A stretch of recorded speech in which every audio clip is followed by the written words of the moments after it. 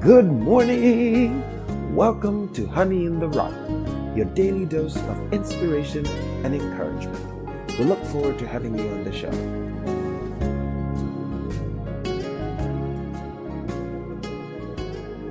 This morning's episode is titled The Curse of Jotham. It shall be focused on a study of Judges chapter 9 and chapter 10. Before we go any further, we'll begin with a word of prayer. Heavenly Father, we thank you, Lord, that you are a God of vengeance. You're also a God of mercy.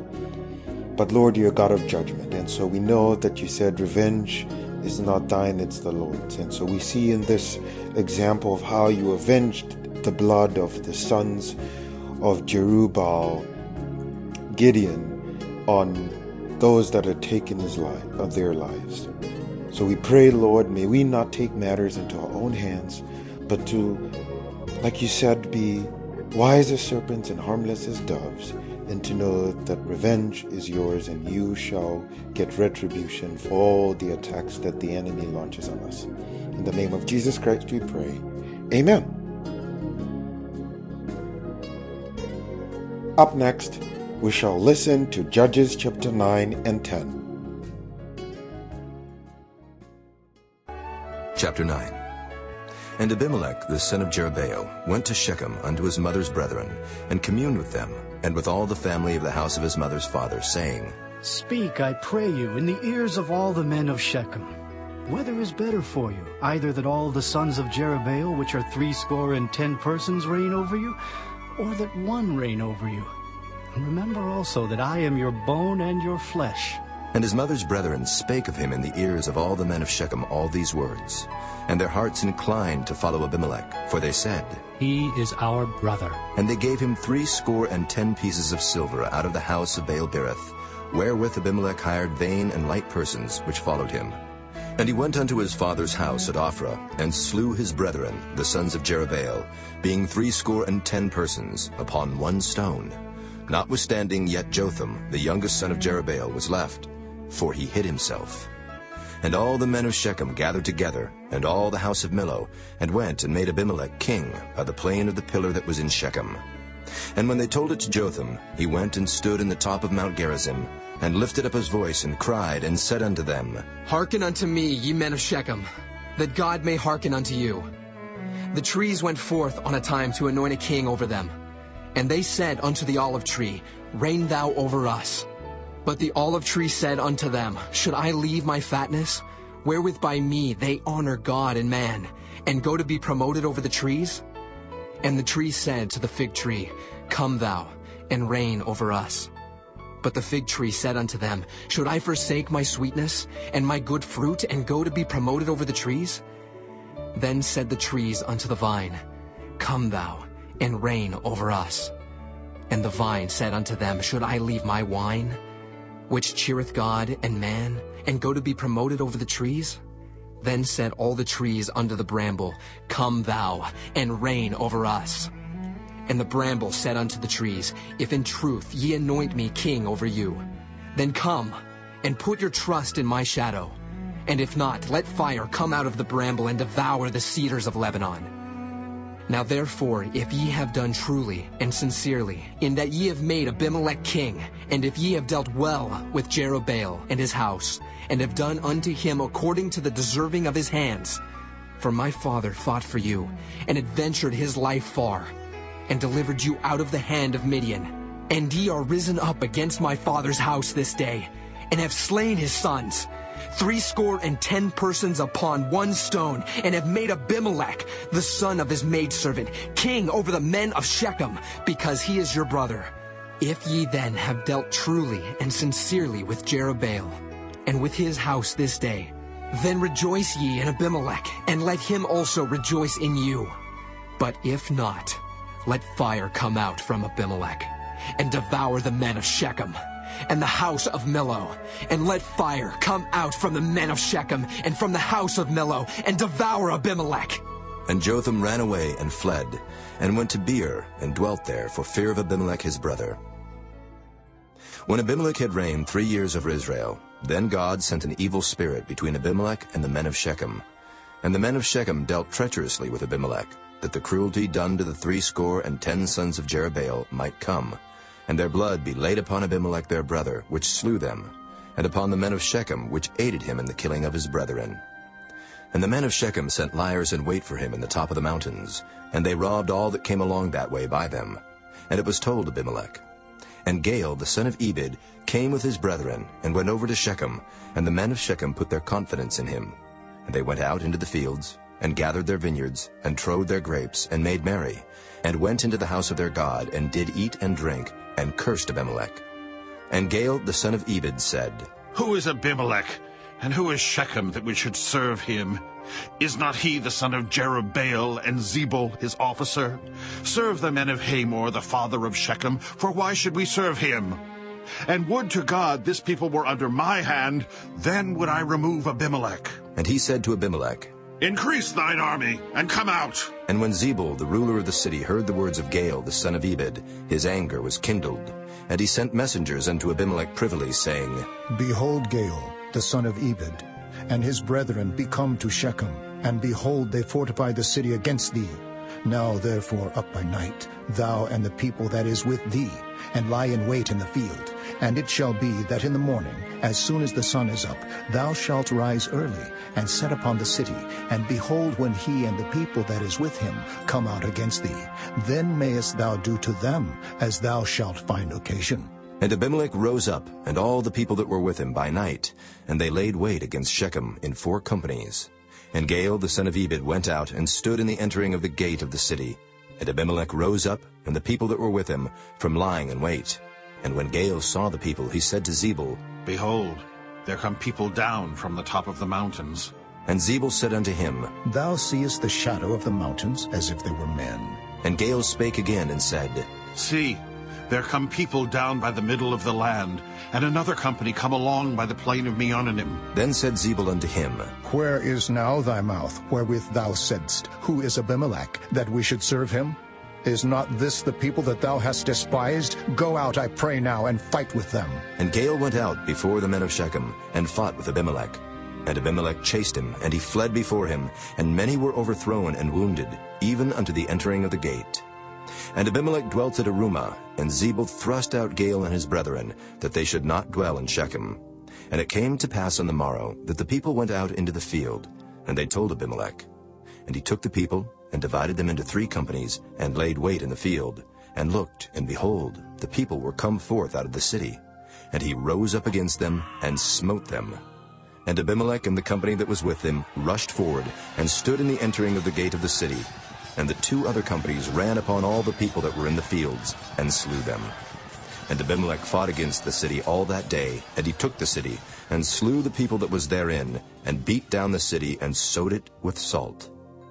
And when all the men of the tower of Shechem heard that, they entered into and hold of the house of the god Berith. And it was told Abimelech that all the men of the tower of Shechem were gathered together. And Abimelech gat him up to Mount Zalmon, he and all the people that were with him. And Abimelech took an axe in his hand, and cut down a bough from the trees, and took it, and laid it on his shoulder, and said unto the people that were with him, What ye have seen me do, make haste and do as I have done.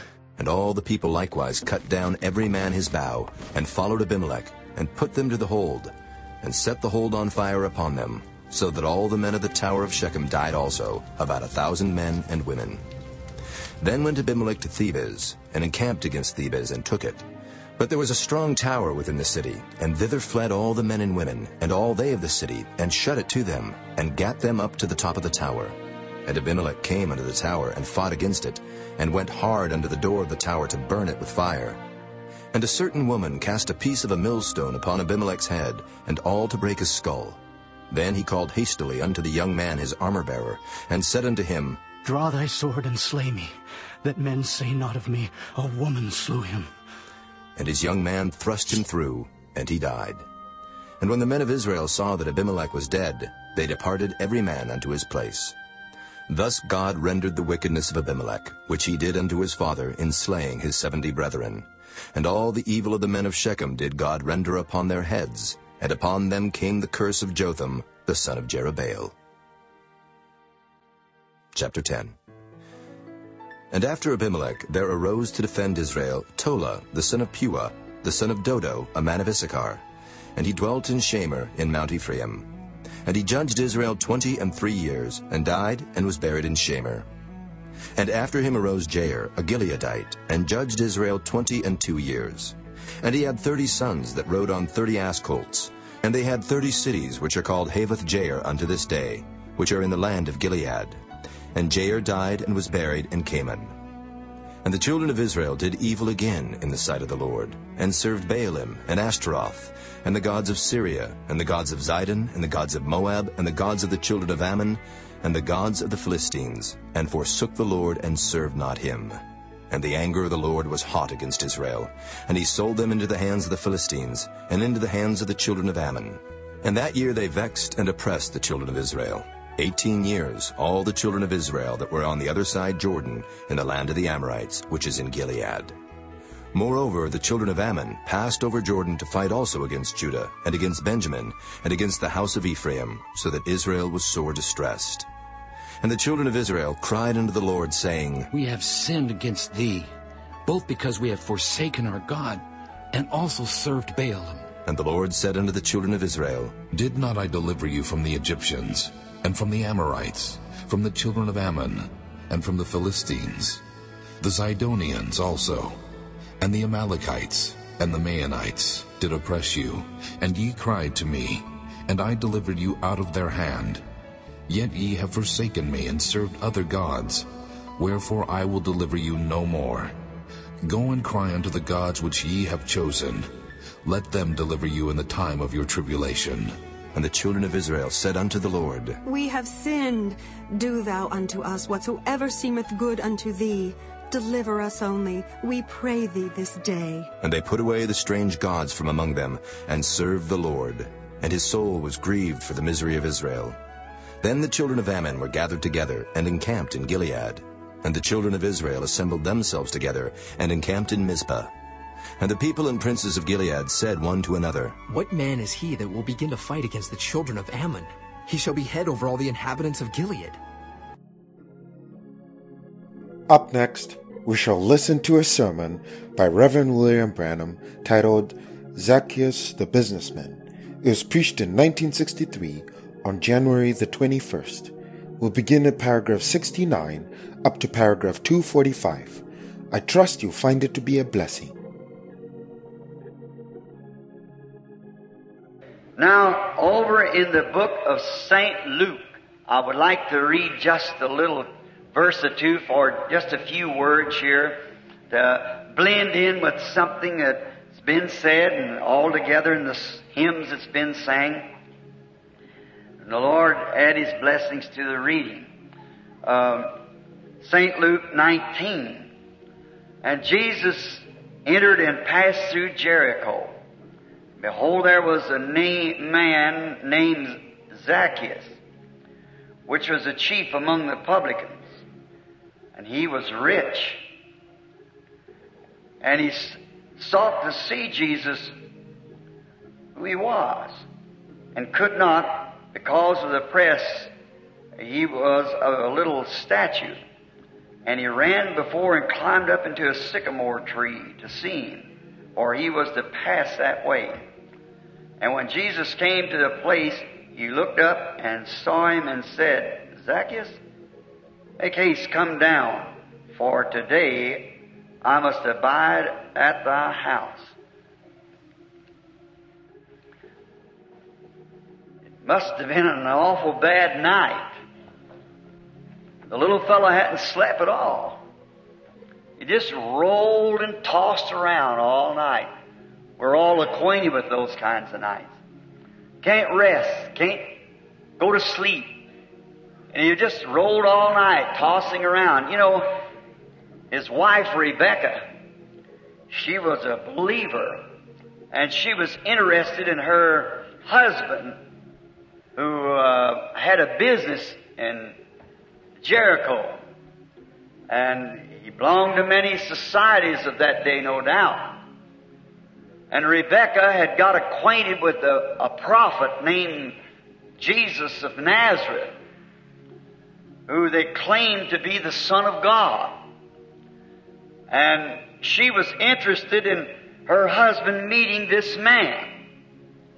because she knew that the Jewish people had been taught that if a man was a prophet, that what he said would come to pass. But if what he said did not come to pass, then don't hear him. God had left that word to them by His prophets. That's how a prophet was identified. The great lawgiver Moses, he also had left the commandment, the Lord your God shall raise up a prophet like unto me. It shall come to pass that whosoever shall not hear this prophet will be cut off from among the people. And Rebekah was fully persuaded when she seen Jesus of Nazareth could stand and tell the persons the things that were in their heart, predict things that was to happen, come just exactly the way He said it. Never failed one time. And he was correctly on the Word of God. She believed it. But Zacchaeus, her husband, had got mixed up. And, the real truth of it was, he had never seen Jesus.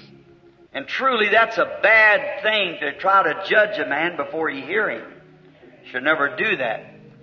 Many times we are still guilty of that in this day. We hear of a man, and before we even talk to him, we done passed our opinion on him, by somebody else's opinion. And it's not a good thing. We ought to go see for ourselves. Like it was said one time, could any good thing come out of Nazareth? When Philip had went to see Nathanael and found him under a tree, and he said, come see who we found, Jesus of Nazareth, the son of Joseph. He said, now could there be any good thing come out of Nazareth? He gave him one of the best words that he could have given him. Come see. Don't sit home and criticize. Come see for yourself. And when he come, Jesus saw him coming up. He said, behold an Israelite in whom there is no guile. He said, Rabbi, which means teacher, when did you know me? He said, before Philip called you, when you were under the tree, I saw you. That was enough. He said, Rabbi, thou art the Son of God. Thou art the King of Israel, because he saw the very word that Moses had said would take place. They hadn't had a prophet for 400 years, and here was a man exactly on the word. How that little woman at the well of Samaria must have felt when she came out to get some water one day. And there sat a man, a Jew. He must have looked about 50 years old, although he's only 30. His work must have brought him down when they were having the feast of Tabernacles. They were all rejoicing, and Jesus cried, as it was quoted a while ago, come unto me.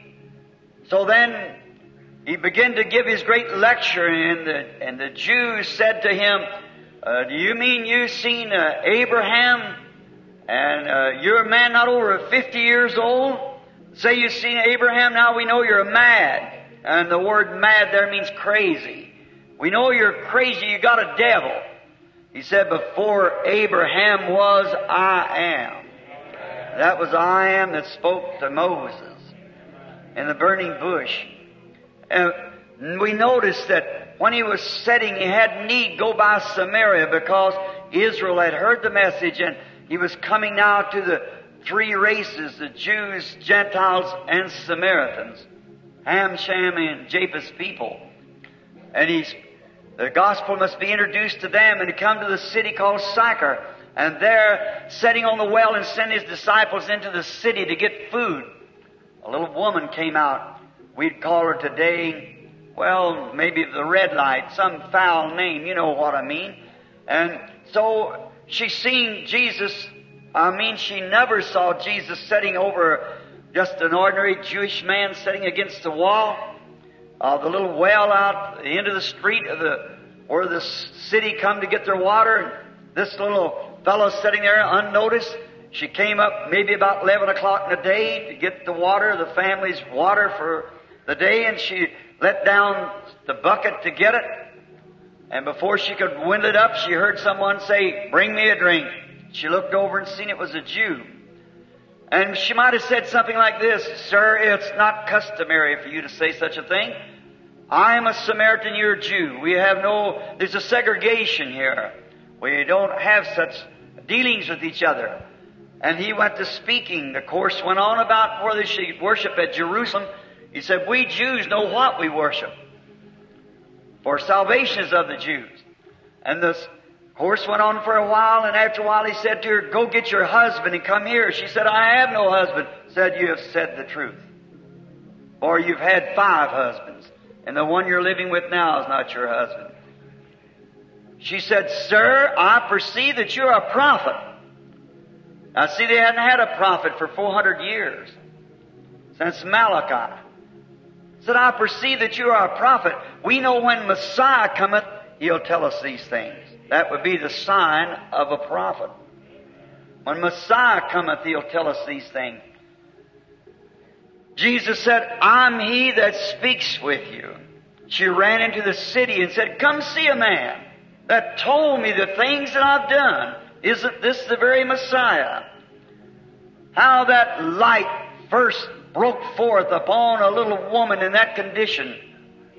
What a rebuke it was to those priests of the temple of that day who seen him do that same thing and called him Beelzebub, a devil, unclean spirit doing these works, when the Scripture so plainly vindicating that it would be the Messiah. Now, Rebekah had seen all this, and she was anxious that her husband could once set where Jesus of Nazareth was, and she understood that he was to be in Jericho, her city, that day. And she got to praying for him. Now, I hope there's many Rebeccas here tonight that you will pray for your husband, that sometime Jesus will pass their way. And she'd prayed all night as we'd make it a drama. And you know, when someone goes to praying for you sincerely, you don't get no rest. You can tell there's something is taking place. And then towards morning, we'd say Zacchaeus had a habit of getting up rather late, because perhaps we'll say he had a restaurant and he let his management and so forth take care of this business. But that morning he got up real early, groomed himself real nice, put on his best garments. And Rebekah, after praying through the night and seeing he was very restless, and listen, Rebekah, when you see your Zacchaeus getting kind of restless, just remember God's answering prayer. You see, that's the way it happens. When you see him getting so he can't give you a good word, just remember, keep holding on. It isn't long till God's going to pass him by that way. He got real restless. When he was up, put on his best garments, and I can see Rebekah turn over and say, "Zacchaeus, you're up very early this morning, my dear." "Oh yes, I just, I just thought I'd step out for a bit of fresh air." He had on his mind, "I couldn't get that fellow off of my mind. You know what I'm going to do?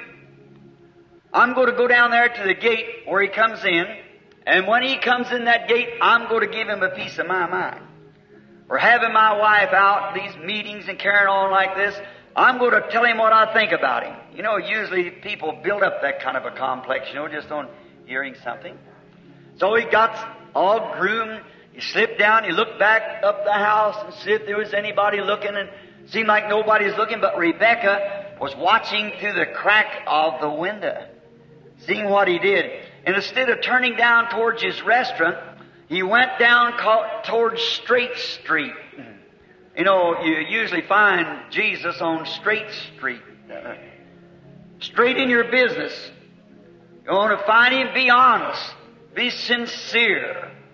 Be straight with God and with man. Be straight with your neighbor. So he slips down the street because he knew he was to enter at this certain gate. He'd been delayed a bit that morning because 2 blind men needed healing, as the Scripture tells us. And he had healed those. And when he got down to the gate where Jesus was supposed to come in, you know, the Bible said he was kind of short in stature. And when he got there, some of those great big people were standing there, and he couldn't even get a place to get up to see. It was hanging on the walls and everywhere. You know, there's something about it that when Jesus comes around, it always attracts an attention somehow. They were there ready to sing Hosanna. And he said, now, I'll never be noticed, sure, and I won't be able to notice him because he'll walk perhaps in the middle of the street with a bodyguard, and I won't be able to see this fellow. But I do not believe that he's a prophet, because I've been taught that the days of prophecy and the days of miracles is past. You know, time hasn't changed too much since then. If God ever was God, He's still God. If He isn't, then He never was God. You can't just say He's God one time and not God the next. He doesn't get older. He can't change His mind. He's got to stay with His decisions. Therefore, you can rest assured that what He said, that He'll do. That's what Abraham believed God. Called things which were contrary as though they were not. The things that seemed real, what his eyes could see, but it was contrary to the Word of God, and he didn't even look at them. He called them as they were not. He believed God. He never just held on for one day. He went on down through life 25 years before Isaac was ever born. And he got stronger all the time. We today claim to be by grace and by the mercy and the adoption of but Christ that we become the seed of Abraham, and we can't trust God 24 hours. But the real seed of Abraham takes a hold of God's Word, and nothing's going to move him from it. God told Abraham when he was 75 years old and Sarah was 65, he's going to have a baby. Well, they went and got all the pins and bird eye and got ready for it. That's right. Wasn't nothing going to stop them. They knew it. The first 28 days passed. He said, how you feeling, Sarah? No different. Glory to God, we're going to have it anyhow. How do you know? God said so. That settles it. The next month, how do you feel? There's no difference. Well, it's a greater miracle than ever now. It's 2 months late, see. 25 years. How you feeling, Sarah? No different. Glory to God, we'll have it anyhow. God said so. And then we call ourselves the seed of Abraham. What God says, God is able to perform, to do what He said He would do. I can't keep my word all the time. You can't neither. But He has to be God. So, we find out that this man did not believe that, this little businessman of the city of Jericho. He had a great business. And he thought he was doing all right. And he had favor with the priest and with the synagogue. He had favor with the churches and the Kiwanis and many of the organizations of that day, as we would say. Still, that doesn't mean God yet. Prosperity never means God always. Sometimes it's vice versa. God said when He was sitting in the field, told Israel in her own blood, then she was willing to serve Him. But when she got sufficient, she thought she was, then didn't want more to do with Him. Turned their back upon Him. Isaiah got that example from Uzziah, the king. Because Uzziah was a great man. As long as he kept humble before God, he never played politics. He stayed with God, and God blessed him. His kingdom was next to Solomon's. But when he got self-centered, that's what's the trouble with the people today. Don't you never let that happen to this businessman's organization, or you're gone to the dust like the rest of them. Whenever a people gets to a place to prosperity begins to blind their eyes from the Word of God, they're on the rocks.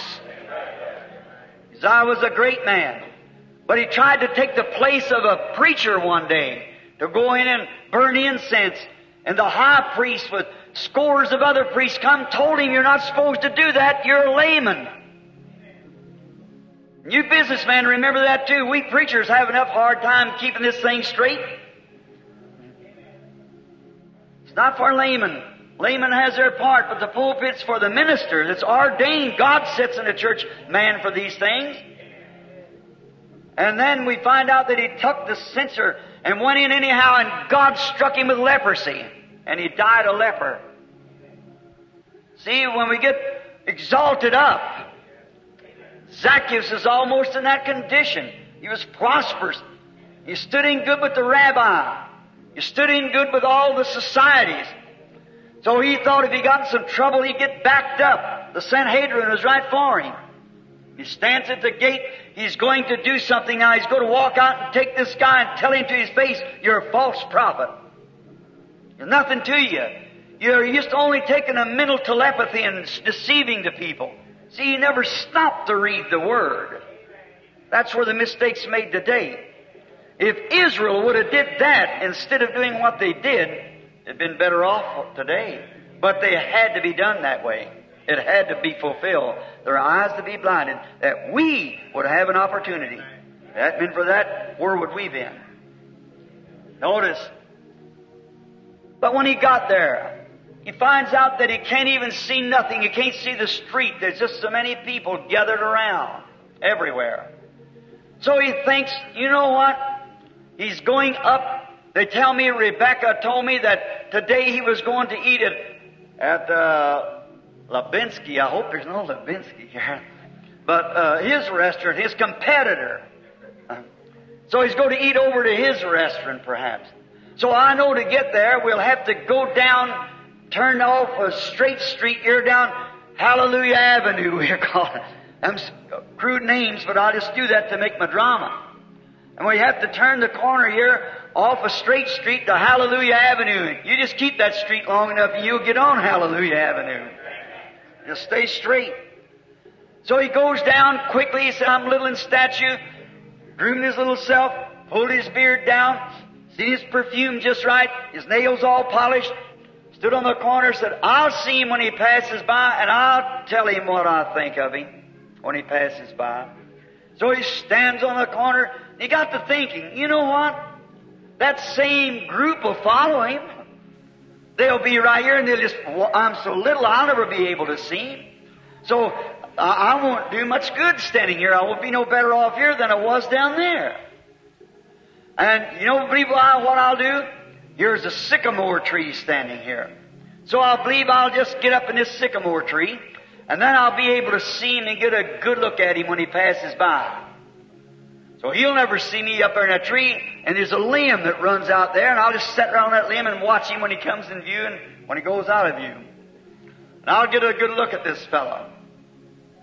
And so, first thing you know, he began to try to see how high the first limb was, and it was a little out of his reach. You know, really the first step is just a little out of our reach. We have to accept it by faith. It's just a little more than the human mind can explain. You can't explain God. If you do, then He's no more accepted by faith. You have to believe Him. He that cometh to God must believe that He is, and a rewarder of those that diligently seek after Him. So we find this notable little fellow, one of the businessmen of the city. He said, "Now how will I get up?" And perhaps maybe the garbage disposal hadn't come by that morning, and there was some cans sitting in the corner full of their carrying in the city. So he said, if I could get a hold of that can, I could reach up and get a hold of the limb. Strange how God gets man to do things ridiculous. So, but you know, if you're determined you want to see Jesus, you'll do things ridiculous. If you're determined you're really sincere, you want to really know what it's all about. And that was Zacchaeus' opinion. He wanted to find out what all this was about he had been hearing. So he says, now there's nobody around, so I'll slip over and get a hold of the garbage can and pull it out here, and get out here to the tree, and then I can get up on the first limb and get up over the street when he passes by. But when he started to pull the can, it was too heavy for him to pull. He was kind of a short man, small in stature. The only thing to do then, he'd have to pack it. Now he had on his good clothes. See how the devil does? He just tries to put everything in your way. So he'll move everything, every doubt, every flaw that he can to keep you from seeing what's truth. He's just good at doing that. So I got on my best clothes, he might have said. And here if I take hold of that garbage can, I'll get dirty. You know, there's some people thinks to sit in a meeting like this might get you a little dirty, kind of amongst the society or the celebrity of the city. But if you're really determined to see Jesus, you'll come anyhow. That's right. So there's only one thing to do. If a man is determined to see Christ, there's nothing going to stop him. So he reaches down and gets a hold of this garbage can, and here he comes. Just about the time he got it hugged up in his arms good, his competitors come around the corner, 2 or 3 of them. Said, well, look at Zacchaeus. He has changed his position. He works for the city now. I imagine his little face got awful red. I wonder tonight if the boss would walk in and see some of you businessmen you're sitting in a meeting like this is called Holy Rollers. One of your face, well, you're already identified, so might as well sit still now. Zacchaeus done had it in his arms, it done give away, and you done got in here, so you might just sit still, go on through with it. Sitting in there. He had his arm around the garbage pail. What a thing for a businessman. Here he comes, his face red, and I'm saying, well, what do you know, Zacchaeus? You know, it'd been pretty sharp, the business had.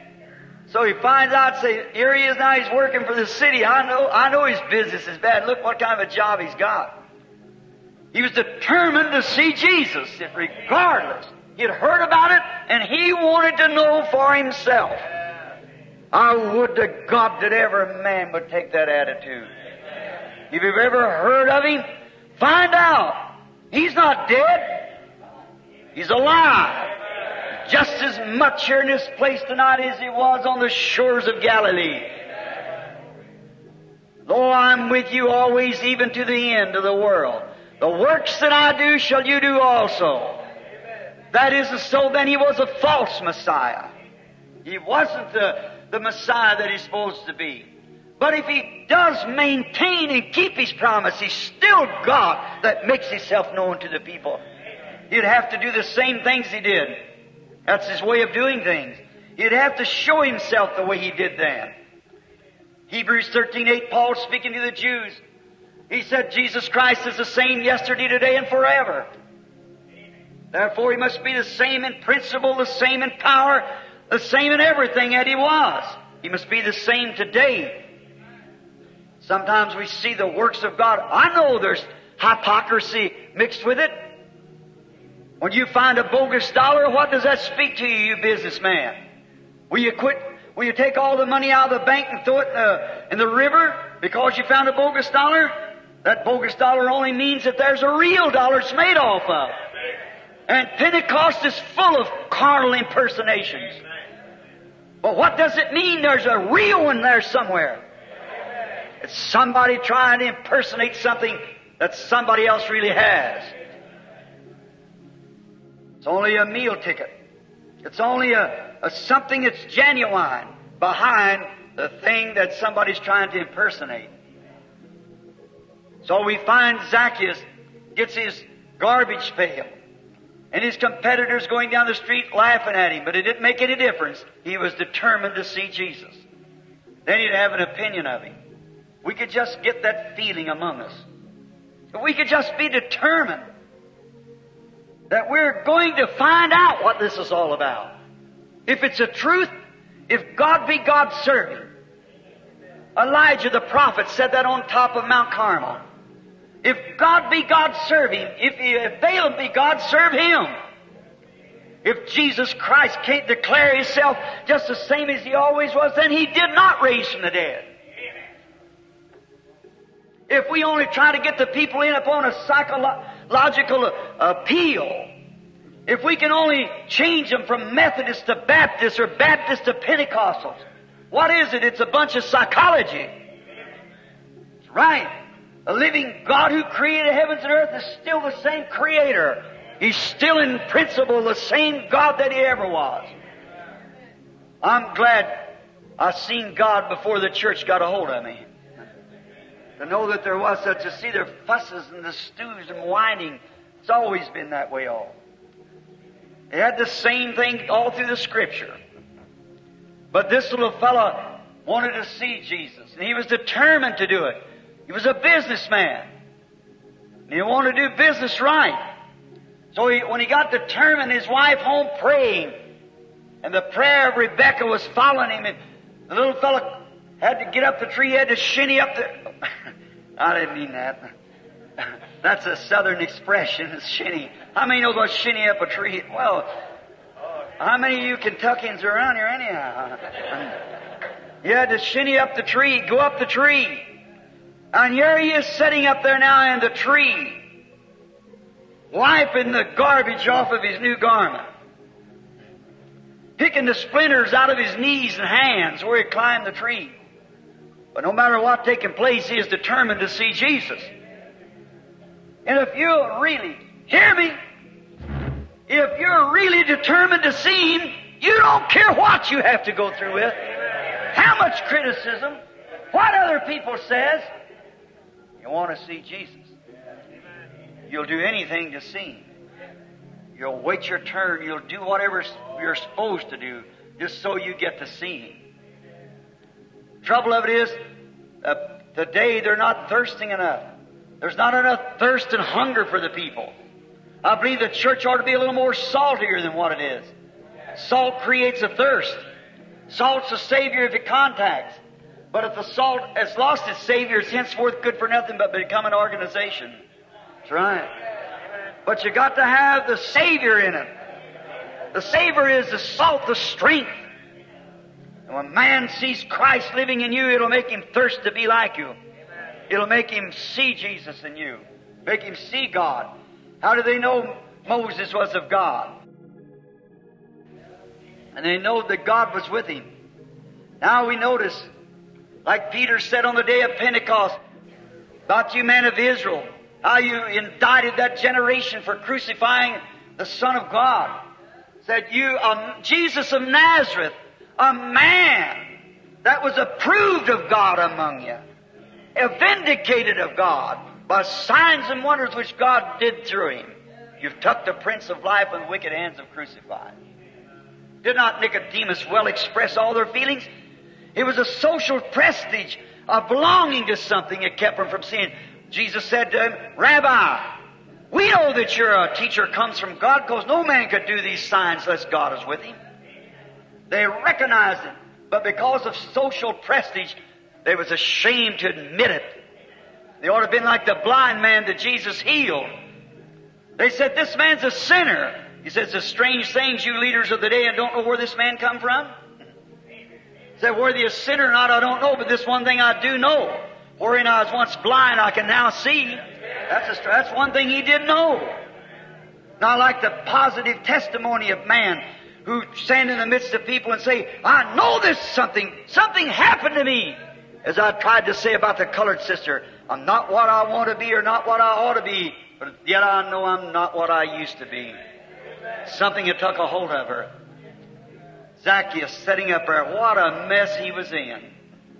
Sitting up there, and you know, listen to me. Man who believe God getting messes anyhow. They do things that's absolutely contrary to the run of the day. Listen to Moses. One day of sheep herder, a great warrior in Egypt, to deliver his people, and it failed. Then he become a sheep herder for 40 years. A good old man, settled down, fine fellow, had a wife and baby.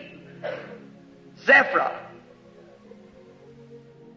Gershom. Now we notice that after God found him and he saw God in the burning bush, the next day he had his wife sitting on a mule, the child on her hip, the white beard flying, a crooked stick in his hand, leading this mule, the wind a-blowing, his bald head shining, and the hot sun going down to Egypt. Somebody say, Moses, what are you doing? I'm going down to Egypt to take over. A one-man invasion. But he done it. Why? God told him to do it. That's why. See, look crazy where the man had run from the place, now he's going right back. That's the way people who find God are determined to see Him. Here he sits. After a while he got to thinking, you know, Rebecca told me this man was a prophet. I'm doubting that very much. I don't believe in it. I don't believe there is prophets of this day. If it would, my priest would have told me about it. My priest is one of God's servants, so he had told me about it. That's fine, but see, never did the organized religion of the world ever accept a messenger from God at no time. Never did. Didn't Jesus say to him, you blind Pharisees, you garnish the tombs of the prophets and you're the one that put them in there? Which one of the prophets did the Father send that you didn't kill and put in the tomb? Because they showed forth the coming of the just one. There. Then we find, here he is, sitting up there. You know what? I hope this drama doesn't sound ridiculous, but I'm going to think, he said, now wait a minute. If that fellow would happen to see me sitting up here on this limb, and he sat down where two limbs crossed, and was sitting there thinking it over, that's a good place to sit, where your ways and God's ways meet. It's a good place to think it over. And I hope that every person in here that hasn't ever met Him and really know that you're born again of the Spirit of God, that you're sitting on that limb tonight. You businessmen, I hope you're sitting where we're trying to say Zacchaeus sat, up in the sycamore tree with the limbs where two ways met, yours and God's. And he said, you know what I believe I'll do? I'll just pull in these leaves here and camouflage myself. He wrapped himself all up. He left himself one little window that he might look through, you know, one leaf. You pull it down and say, I'll see him when he comes, but he'll never see me. He'll never know I'm up here.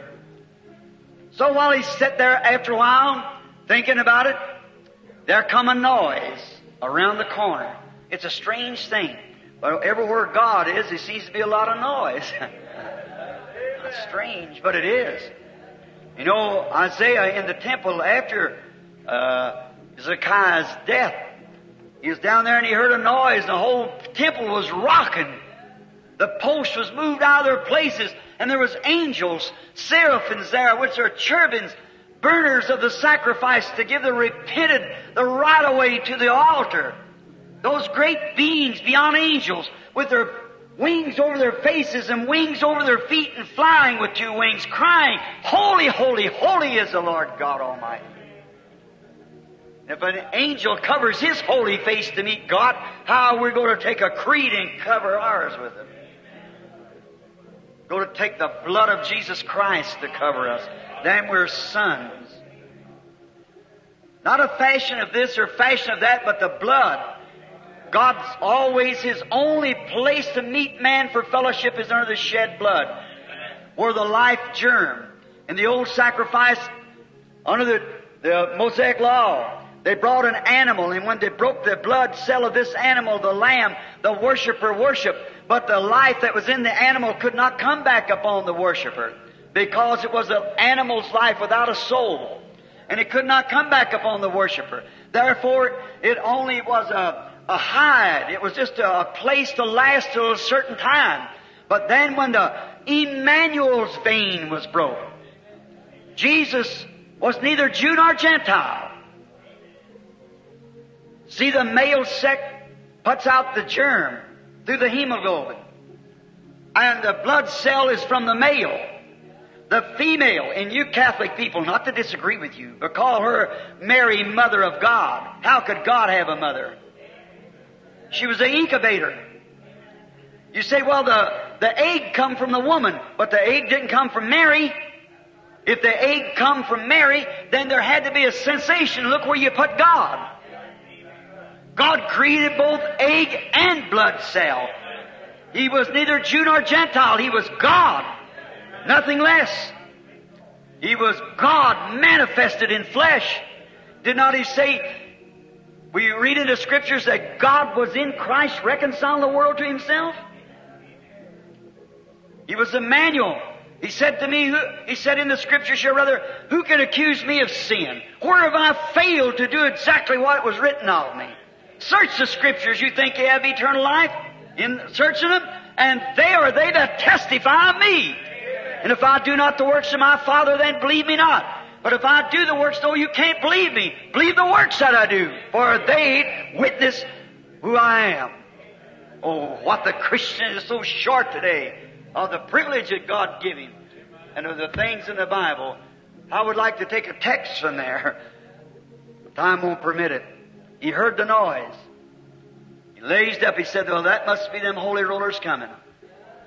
Dropped the leaf down. Waited a minute. After a while, he noticed coming around the corner, there must have been a great sturdy fellow out in front.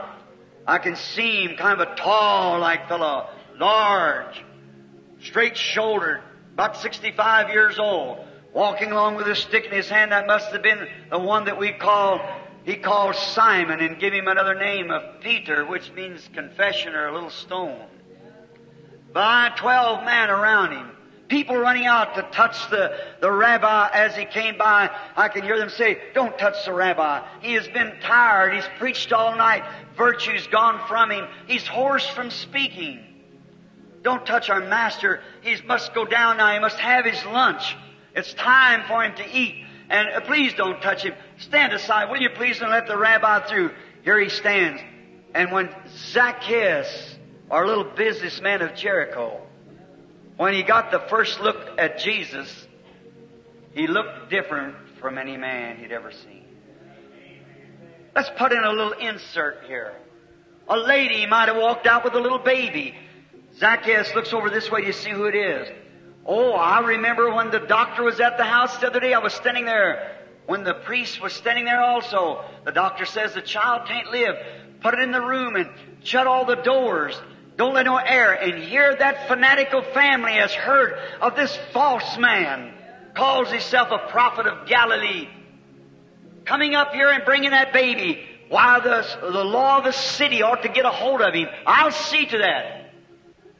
When we meet the board, we'll find out if a man who would follow a fanatic of something like that couldn't be taken care of. He's mentally off in his mind. And I see the man run out and say, I have a dying child here, sir. Would you just let the prophet touch him? I believe that he is the prophet of God. I have seen him in other meetings and I've heard of him. And I know, no, I'm sorry, there's so many. But after a while, the little woman comes out, holding the baby, and the baby lifeless. Just let him touch it. That's all I want. I believe him. I believe if he'll touch my baby. We just can't do it, madam. Him way out from him yet stops in his tracks. And then I can see Zacchaeus pull his leaf back and watch. Said, bring the baby here. When they brought the baby there, and his little body steaming, so hot, they pulled back the covers, places his fingers up on it, and the mother standing there with her pretty Jewish eyes, and the tears streaking down her cheeks, and the father standing there with his hands in the air, believing. And he lays his finger over on the baby, and the fever left, and the little fellow jumped out of the mother's arms and went on down the street. Zacchaeus changed his mind. There must be something real about this man. But I better be careful. I better keep my leaf down so he won't see me. He's coming by this way. You can never get a true look at Jesus Christ and ever remain the same. There's something about him that's different from all other man. When you ever hear him speak, you'll be like the Roman soldiers. Never a man spoke like this. The priest spoke of something. Man's still got the same nature. We have it today. Man is always praising God for what he did do, and looking forward for what he will do, and ignoring what he is doing. That's just the nature of man. It's always been that nature. But a man once looked at Jesus Christ, he'll never be the same. And see him manifested. That's the reason when you're sealed with the Holy Ghost, The sealers on both sides of the paper, both coming and going. They could see the walk, the talk, the life of Christ reflecting in His people. That was His purpose of death, that the church might continue His work. But we've conglomerated up in a bunch of everything. Now we notice, as He started going on, walking down the street, Zacchaeus raises his leaf a little higher. He wants to get a real good look at him as he passes. Now he's all covered over, camouflaged real good. And after a while, he has raised like this look. Jesus is coming right beneath him. Just as he passed by, Jesus stopped, looked up, said, Zacchaeus, make haste. Come down out of the tree. I'm going home with you for dinner today. What a difference. He knew that was a prophet that the Lord God had raised up. Not only knowed he was in the tree, but knowed what his name was. The Bible said the Word of God is sharper than a two-edged sword, piercing even to the sunder of the marrow of the bone, and a discerner of the thoughts and intents of the heart. In the beginning was the Word, and the Word was with God, and the Word was God, and the Word was made flesh and dwelt among him. And we beheld Him, the only begotten of the Father. There He was, the Word of God manifested to this Zacchaeus. Down out of the tree come, quickly to repent. Zacchaeus, businessman here tonight, remember, you cannot hide under fig leaves. He knows just exactly where you're sitting. He knows you. He knows who you are. He knows your name. He knows why you're here. He knows all about it. That's right. And we who have met Him and know Him and become His disciples, we know what He is and what He does for the people. We know that He remains the same. Zacchaeus come down in a penitent attitude. He said, Lord, if I have cheated any man, I'll pay it back. I'll take my money, I'll give to the poor. See, he had already found that pearl of great price. He had found something that was more than his business. He had found something that all man tries to achieve something. But if you lose eternal life, what all of your achievement done for you? The greatest treasure that a man can find is to find release. As I said in the Old Testament, when the blood cell was broke from the lamb, it could not come back upon the worshiper. Therefore, he went out with the same desire to sin. But in this case, when by faith we lay our hands upon the blood cell that was broke at Calvary, not Jewish, neither was it the blood cell of a Gentile. It was the blood of God. And when that life that come out of there brings back the life of God to us, which is eternal life. The Greek word there is used Zoe, which means God's own life. And the very life that was in Christ, which was God. The body was of man, of course. But God the Creator, who made the first man. Where did He come from if He didn't make him? God the Creator, without the help of anything, created Adam. God the Creator made the man, Christ Jesus, His Son, in the womb of Mary. And He was Emmanuel. And when sin, not because He had to die, He laid it down, but because sin struck the spear that broke His heart, then something taken place. Life comes back upon the worshiper. And what is it? Then we have no more conscience of sin, says the writer of Hebrews. The sin desire is gone. Then now we are free. Zacchaeus, when they seen Jesus climbing Golgotha to be crucified, no doubt but what the devil had always doubted Him. The devil doubted Him when he first saw Him, when He went into the wilderness after the Holy Spirit came on Him. He said, if Thou be the Son of God, show us a miracle. Turn these stones into bread. That devil hasn't died yet. Show me a miracle. Jesus said, it's written that man shall not live by bread alone. When they caught him over there in the yard, the devil's group, them Roman soldiers, bound his hands behind him and beat him on the back with reeds and cat o' nine tails until to fulfill the prophecy of the prophets. For he was wounded for our transgressions, bruised for our iniquity. The chastisement of our peace upon him, and with his stripes we were healed. While he was bending over, and the soldiers tied a rag around his head and hit him on the head with a reed and passed it one to another and said, if you be a prophet, tell us who hit you, we'll believe you. That mockery and the drunken spit of the soldiers upon his face. The devil said, that can't be God. That can't be even a prophet. He's a deceiver, not knowing that the Scriptures must be fulfilled. Then when we see him going up Calvary, look at him. I want this audience to get a vision of him. Let's go back 1900 years ago for a moment and give me your attention. It's dark over Jerusalem. Why? The sacrifices is refused by Jehovah. Something's fixing to happen. As the blood's burnt on the altar, God refused it. The real sacrifice is going up the street. I can hear the bumping of something. Look down. There goes that old rugged cross under Roman capital punishment of a man that done nothing. I see a little woman run out in front and say, what has he done but heal your sick and raise the dead? Somebody slapped her in the face and said, would you believe that woman before you'd believe your priest? Away with such a man. Look at his coat.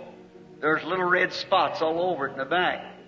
As he goes further up the hill, them spots get bigger and bigger. After a while, they all run into one. There's something splashing against him. What is it? It's his blood. And the cross is dragging out the footprints of the barrier.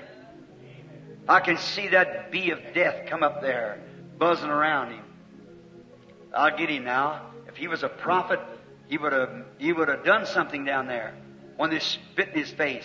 If he was a prophet, he couldn't do what he's doing now. I know that I'll get him. You know, every bee, every insect has a stinger in it. And that stinger is a bad thing. And death has a stinger in it. But God had to be made flesh. He could sting a prophet and hold him. He could sting a righteous man and hold him. He stung David and held him. But here's God. And he don't know it. This bee rises out of hell, buzzes around him. I'll get him. But when a bee ever anchors his stinger deep enough, it pulls his stinger out of him. And when that bee of death could anchor his stinger in a man like me or you, he could get by with it. But there was a body prepared. But when he anchored that stinger in Jehovah, the flesh of God created, not some sexual desire. When he anchored in that flesh, he lost his stinger. Then he has no more stinger. No wonder that great St. Paul could stand when they was building a place there to cut his head off with. He said, oh, death, where is your stinger? Grave, where is your victory? But thanks be to God who gives us the victory through our Lord Jesus Christ. Yes. Oh, when a man once catches that in view, everything else is secondarily. Your business is secondarily. Everything else doesn't matter too much. You're just only going to stay here for a short time. But that's first. What will it profit a man if he gains the whole world and loses his soul? Zacchaeus. Oh, Zacchaeus. Maybe it isn't Rebecca at home praying, but maybe a mother that's done passed beyond the veil. Her prayers are still laying on the altar of God. If that's so, Zacchaeus, come out behind those sycamore leaves tonight. That crown of that denominational creed that you're holding on to without the new birth. That's something that you are holding on to and you've never had any evidence that God was in it. He knows right where you're sitting. Why don't you do it? Let's bow our heads just a moment.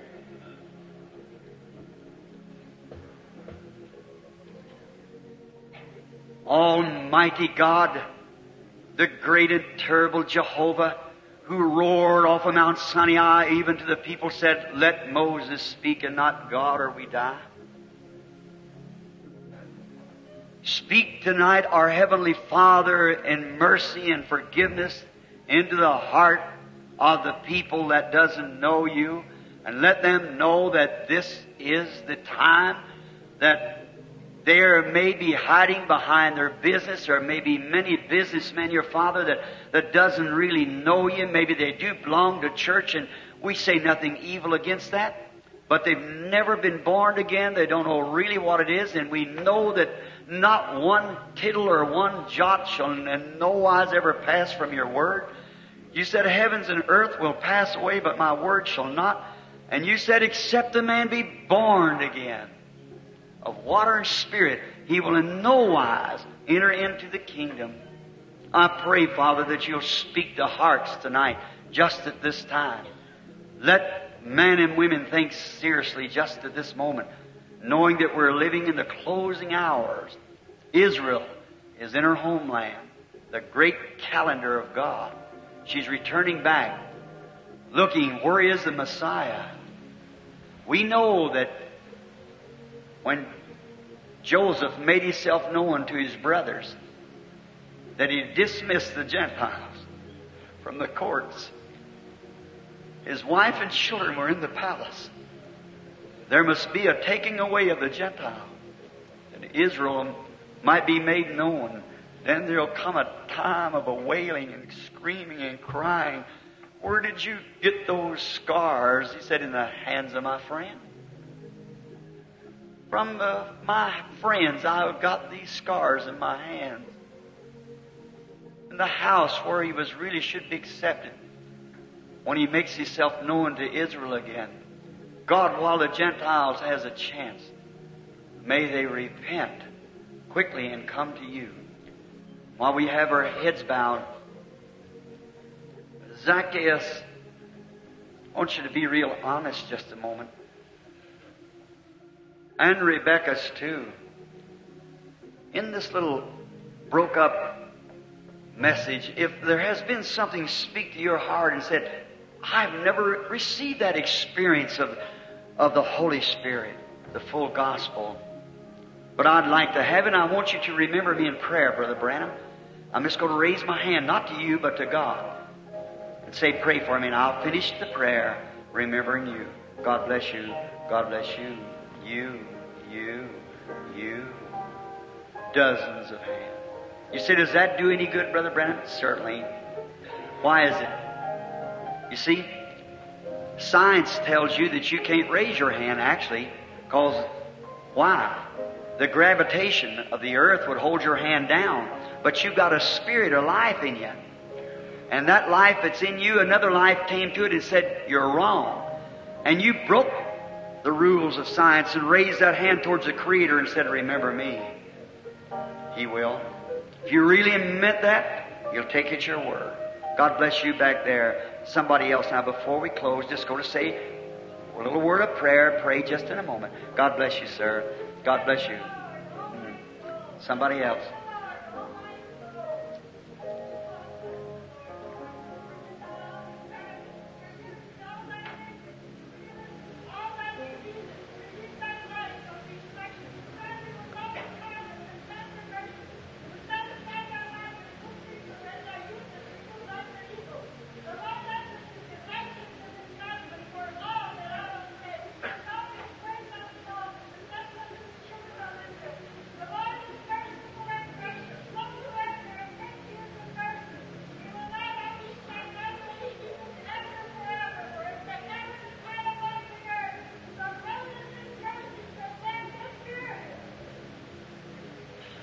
Amen.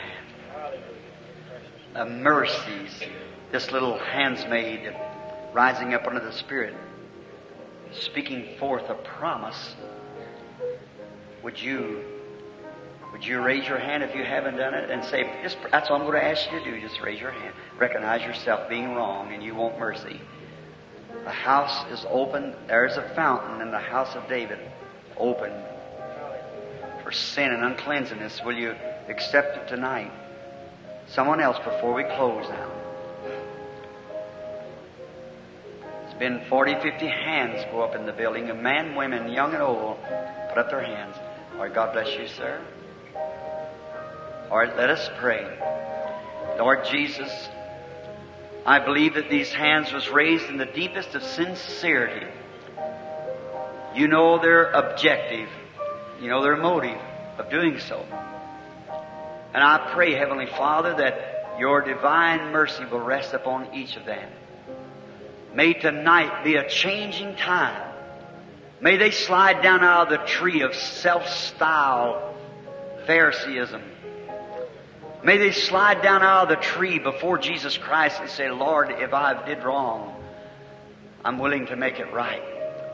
And from this little banquet room tonight, Father, you'll go home with them too, and dine with them, and ever remain with them through life and all eternity. Won't you grant this as I offer my prayer to you in their behalf? You said no man can come to me except my Father draws him first. And all that the Father has given me will come to me. You promised that. And now, Lord God, these are give for trophies of grace and love. They are in your hands and no man can pluck them out. With an honest sincerity in their heart, honest confession that they have made, that they want to turn from the ways of the world to the ways of God for their life. Receive them, O Lord, I ask as I intercede for them. Standing before your great white throne, by faith we stand there looking upon the ivory throne of God with the bloody sacrifice laying before us, making intercessions on our profession. Help them, Father. I present them to you as love gifts in the name of Jesus Christ. Amen. Amen. Now, each of you that raised your hand, I want to ask you to do something for me. I want you to meet some of these ministers here and tell them that you've accepted Christ as your Savior and you want to be baptized and you want to be filled with the Holy Spirit, and God will grant that to you. Now, I was thinking of something else, but we won't have time because it's just about 5 minutes time we should close the place. But we appreciate your patience and all your hands that went up. Now, I didn't know just where they were. That is everywhere. But when you raised your hand, surely you meant that. You wouldn't raise your hand just to be doing it. If you did, that's hypocrisy. Raise your hand. Don't never do nothing unless you're really sincerely doing it. And when you make that decision, and down your heart you mean that you've done it, then walk sincerely with it. God will honor you. Say, by the way, did you ever know what happened to Zacchaeus? Would you like to know what happened to him? He become a member of the Full Gospel Businessmen's Association of Jericho. Don't you want to join too? As we get towards the end of this episode, we'll end with a word of prayer. Heavenly Father, we thank you for your mighty love and for your word which you've given us today. May you make us, Lord, to be Jothams which profess your word without fear or retribution. We see the courage that Jotham did to prophesy of your word, even among all the tragedy that had happened to his family. Father, we know that you said the name of the Lord is a mighty tower and the righteous run into it and are safe. Help us to take shelter under that name. In the name of Jesus Christ we pray. Amen. Thanks for listening to Honey in the Rock, your daily dose of inspiration and encouragement. We hope to continue to earn your viewership throughout the year as we read the Bible from cover to cover. To make this a better listening experience for you, would really appreciate your feedback. So please email us at honeyintherock2020@gmail.com. We also have accounts on Facebook, Twitter, and Instagram. So please follow us, share our pages, and subscribe. Now we'll leave you with the parting song. God richly bless you.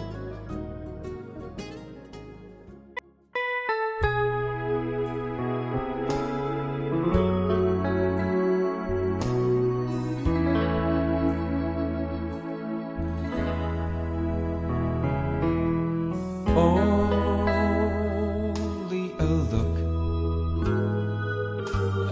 Jesus.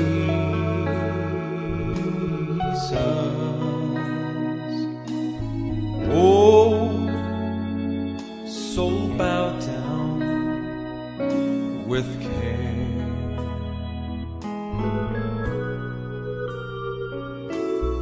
He has promised to defend you. He will all your burdens share.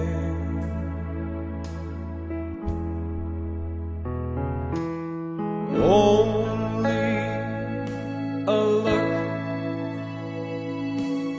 only a look can turn you away from sin. Just one look will bring you salvation,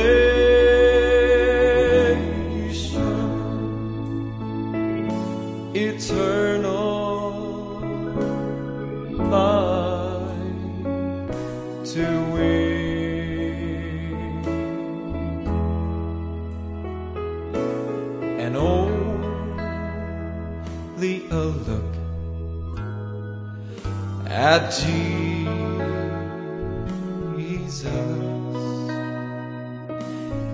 He'll prove a constant friend.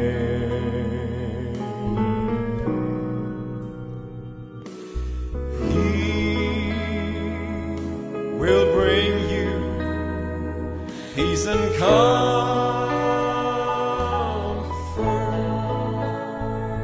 and go with you till the end.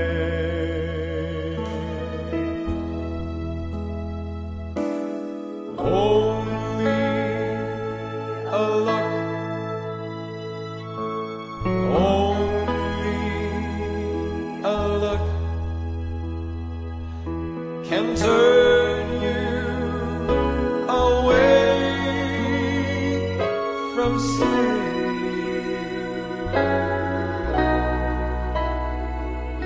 A look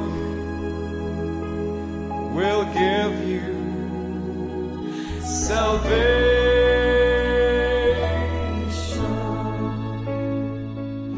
eternal life to win.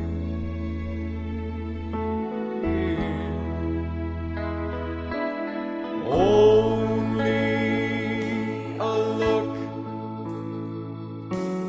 only a look can turn you away from sin.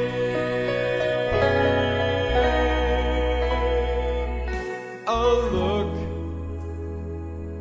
will give you salvation,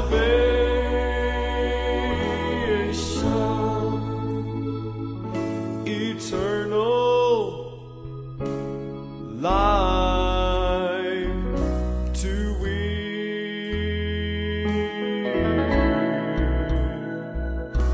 A look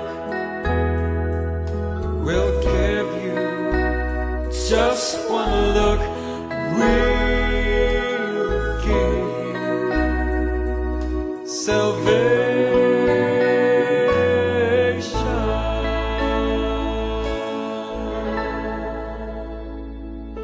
eternal life.